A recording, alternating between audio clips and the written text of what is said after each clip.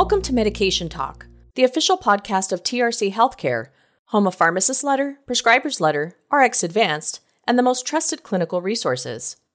On today's episode, we'll be delving into the alternative medicine practice of homeopathy.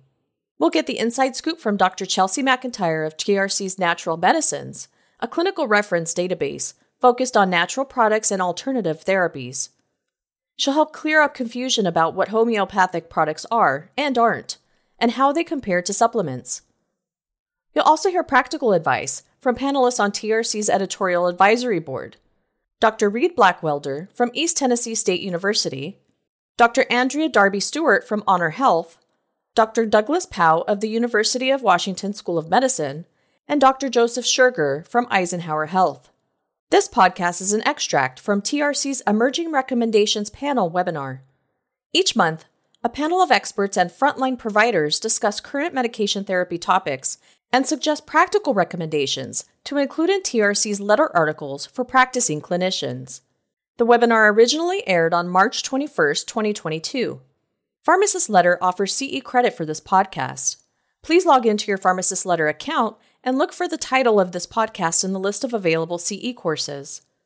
None of the speakers, panelists, or staff you'll hear today have anything to disclose. With that, let's join TRC editor, Dr. Lori Dickerson, and start a discussion. We're writing about this now because patients often don't realize some products on OTC shelves are homeopathic. Arnicare, oscillococcinum, Similasan, earache relief, etc. Can you get us started, Chelsea, by explaining to us what is homeopathy and what is this theory based upon? Yeah, so I think it's important to start out by reminding everyone that homeopathy is actually in its own entire system of medicine. So it operates off of its own theories and principles, and this can often be forgotten since it's so easy to find homeopathic products in the drugstore now. But the main principle of homeopathy is that like cures like. And this means that a symptom can be treated by a substance that causes the same symptom. So a fever might be treated by a botanical extract that can also cause fevers, or a fungal infection might be treated by that same fungus.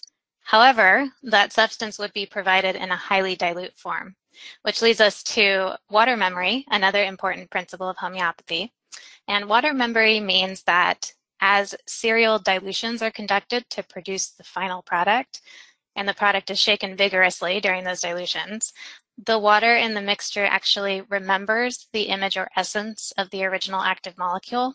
And that's why homeopathic products are typically diluted down to the point that no active substance actually remains in the finished product.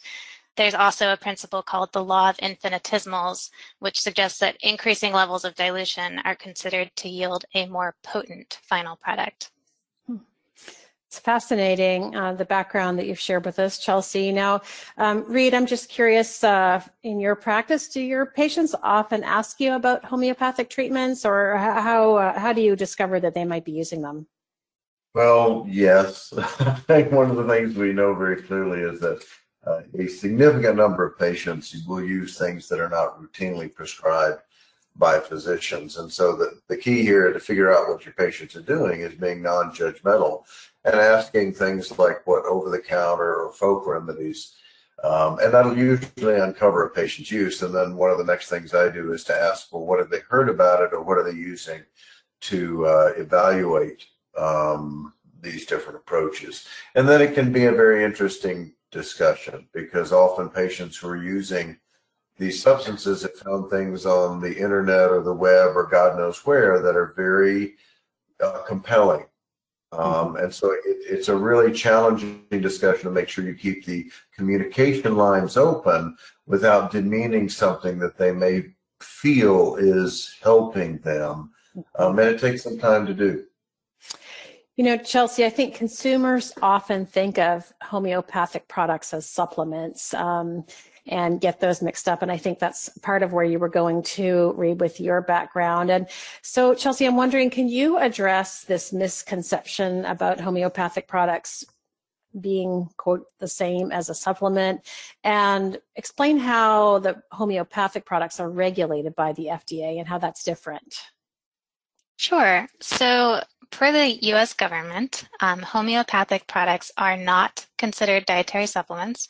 Dietary supplements are regulated under an entirely different pathway, which means that any of the rules we associate with supplements do not apply to homeopathic products. Although I will pause for a moment and point out one thing that these products do share is that neither of them must prove safety or efficacy before coming to market. But after that point, the regulations kind of split off in different directions. So with homeopathy specifically, the FDA has taken a very hands-off approach to oversight. The legislation governing homeopathic products basically states that as long as an ingredient is listed in the Homeopathic Pharmacopoeia of the U.S., which is sometimes referred to as HPUS, it is considered a homeopathic drug that can be included in products. But an important note here is that the Homeopathic Pharmacopoeia is not created, maintained, or reviewed by the FDA. So the FDA is basically saying that they're okay with the use of any ingredients found in that reference, but that they haven't actually confirmed the accuracy of the information in that reference. It's fascinating. And, Doug, I'd love to hear from you. What are your thoughts on your patients using these products, given this background that Chelsea's just given us, and that I'm sure, you've faced before in discussions with patients? Oh, yeah. We have a lot of patients that are very interested in alternative treatments. And I have been encouraging homeopathic approaches, but I think, as mentioned, which was so important, was brought up, is, I hear my patients out like, tell me why, you think this would be a good option. Most of it is because they had a neighbor or a friend that has had success. And so, and we talk about it, and I try to share, my approach of wanting to offer something that I know has benefit, and, trying to be sure that whatever is done is not harmful. But I clearly think the most important thing is listening first, because the approach of "we don't do that here" really just, I think, encourages patients to go full force into something. Mm-hmm. That's great perspective, Doug. I appreciate that. And Joe, I'm just curious, in your practice too, is this something that you face, answering questions about, and patients asking your opinion on homeopathic products? Well, yes, it is quite common. I don't prescribe or recommend homeopathic products, and I am not bashful to say that I think they're a placebo effect, which can be very strong. I think the fact that people get attached to these products is a good sign that placebos often work, and they're about the most harmless placebos that you could ever consider because of the dilution of the chemicals. So I consider using them, or I don't really use them, but I consider their role in my practice as a manifestation of a placebo effect. Okay, that's a great perspective, Joe. I want to come back to that in a little bit. But, Chelsea, let's get back to how these products are labeled and understand a little bit more of what we're going to see when we look at the box. And so they all have these levels of dilution, 1 times, 30 times, et cetera. And what do those, I guess it makes sense what those levels of dilution mean, but I guess why are some of them labeled, I think, with X's and some with C's? And what does that all mean? Yeah, so X and C are the 2 most common dilution factors in homeopathy, and you kind of have that described here in the slide. X on its own indicates a 1 in 10 dilution, whereas C on its own indicates a 1 in 100 dilution. And then when there's a number coming in front of X or C, it indicates a dilution factor. So in the case of 3X here, it would mean that a product was diluted 1 in 10, 3 consecutive times. So when you get up to numbers of like 30 or 100, you can imagine how dilute those products are in the end. And you had mentioned to us, Chelsea, in the preparation of this article, that homeopathics have a drug facts label, a quote drug facts label, which looks very similar to OTC med labels instead of a quote supplement facts label, which looks quite different. And that seems sort of misleading to me. And I'm wondering if, if that's a source of confusion. I would think it is a source of confusion. I think it kind of falsely implies that homeopathic products are on the same level as OTC drugs, which is very clearly not the case. So I do think it's a bit confusing for consumers to see that drug facts panel with homeopathic products. Okay. Now we have an audience question coming in, and Andrea, I wanted your take on this one. This is a pharmacist saying we have patients who coming in who want to use a quote natural approach and use a homeopathic product instead of something that the doctor has prescribed. And so I guess I'm wondering, when patients come to you and don't want to take what you're or aren't just in favor of what you want to prescribe, how do you discuss this with those patients? Yeah, I think that's a great question, and I love the I'm hoping Joe will jump into this as well. There are so many things that we can do and recommend that are very natural, that allow people to have, focus on better dietary changes that may support their goals for health, looking at their sleep patterns, looking at their levels of stress and mindfulness. And there are many things that we can do that are very natural that don't involve writing a prescription.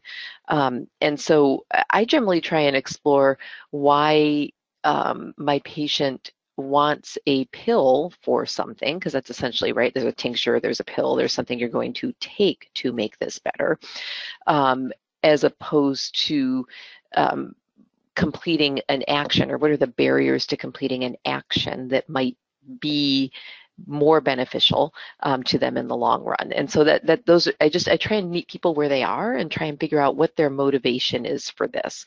One, where does their distrust from allopathic medicine come from, and how can we get past that? But also, where are they in terms of understanding natural versus non-allopathic? Because I think that they're misunderstanding homeopathic products as natural when they're just a different pill or tincture to take. And Joe, I think this is where your point came in about the placebo effect. And actually, we have that term in our article, and we explain that many homeopathic products contain little to no active ingredients, so patients are often paying for a placebo. And I think that's not necessarily a bad thing if you're talking about symptom management as opposed to sort of treatment of hypertension and improvement of outcomes. And, Chelsea, I want to come back to you here on this statement. Actually, just above this in the article, we say, tell patients not to rely on homeopathic products and never to use them instead of proven options. There's no good evidence that any homeopathic helps treat or prevent specific conditions. And so I just want to ensure that you agree with that statement, that this is the case, that there's no evidence for these agents. Yeah, I do agree with this statement. As you've already discussed, homeopathic products for the most part are intended not to include any active ingredient.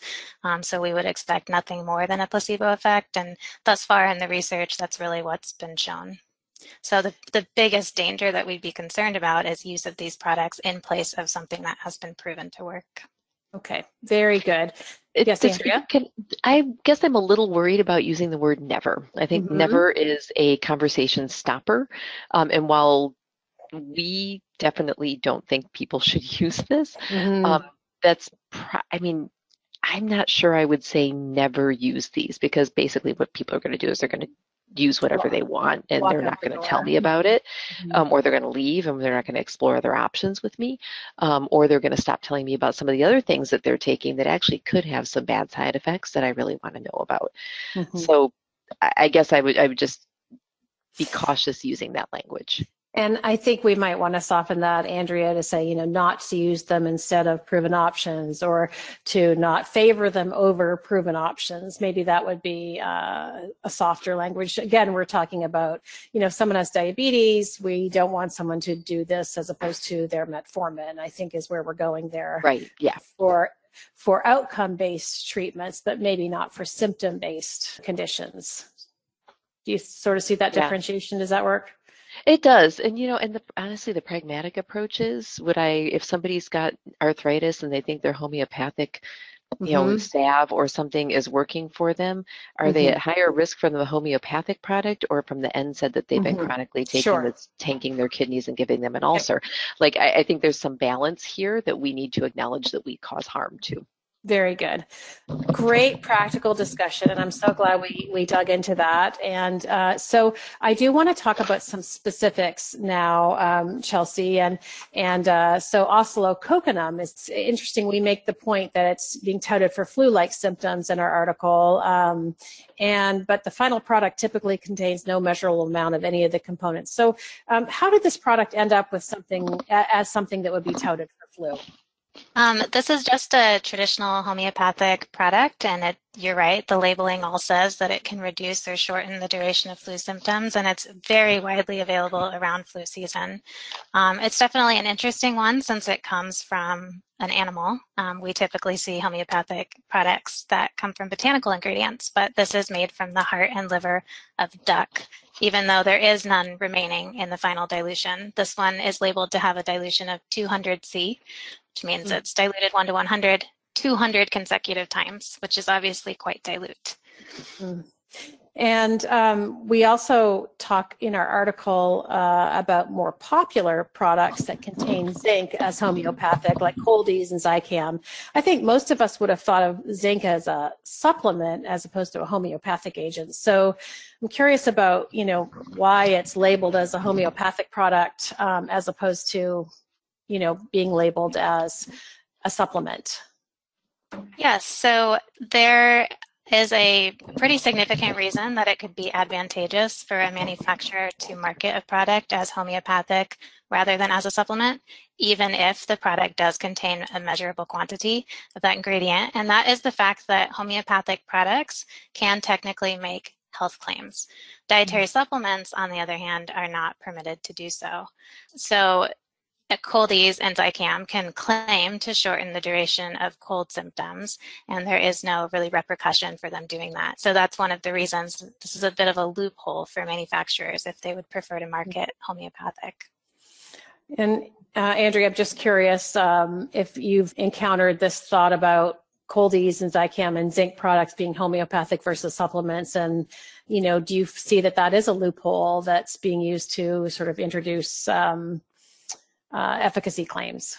Well, it sounds like a loophole. I just know my patients feel like that's what they turn to, and that's the thing that's gotten them through flu and COVID and everything else. And yes, it's honestly, it's hard to do anything other than nod and smile because I'm not going to convince them otherwise.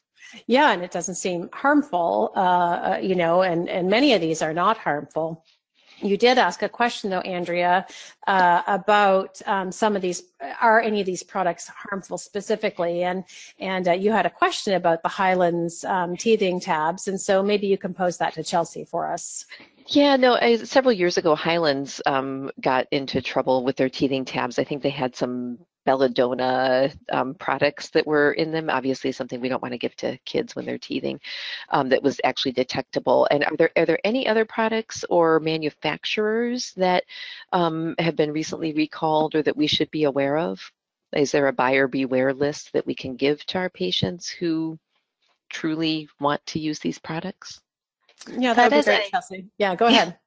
That is a great question. The belladonna, the teething tablets that had belladonna in them was like a very significant cause for concern when that was happening. And it went on for about 6 or 7 years before the product was finally pulled from the market, which is obviously incredibly concerning. I think it also raises an issue that some people might not be aware of, which is that because of the like treats like principle in homeopathy, many of these products are actually developed with the use of toxic ingredients. So a product containing something like belladonna is not at all unusual. It's just supposed to be diluted out of the product, which would not present a safety concern if it's appropriately diluted. In the case of Highlands, they did not appropriately dilute, and the analysis of different lots of the product actually found that the scopolamine content, because belladonna contains scopolamine and atropine, varied up to 4,000-fold between lots. So manufacturing practices are incredibly important for homeopathic products. I'm not aware of any major recalls since the teething tablets that we are all familiar with. I do know that there have been a handful of recalls over the years because homeopathic products contain allergens.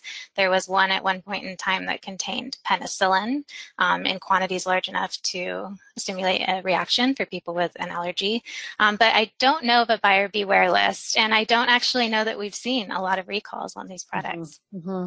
Reed, you have been chatting in some points to me too, so I wondered if you want to share those with us also. Well, so some of these are my usual editorials, and some of it I understand is the way we just phrase things. But anytime you tell patients anything is pretty paternalistic, and in a challenging discussion, that ain't going to work, as Andrea and others have said. We also have to recognize that we're calling homeopathics placebo, and yet evidence-based medicine already accounts for placebo as being a very real effect. So in some ways, homeopathics have some evidence, which should help us feel a little bit okay if a patient's truly going to use something.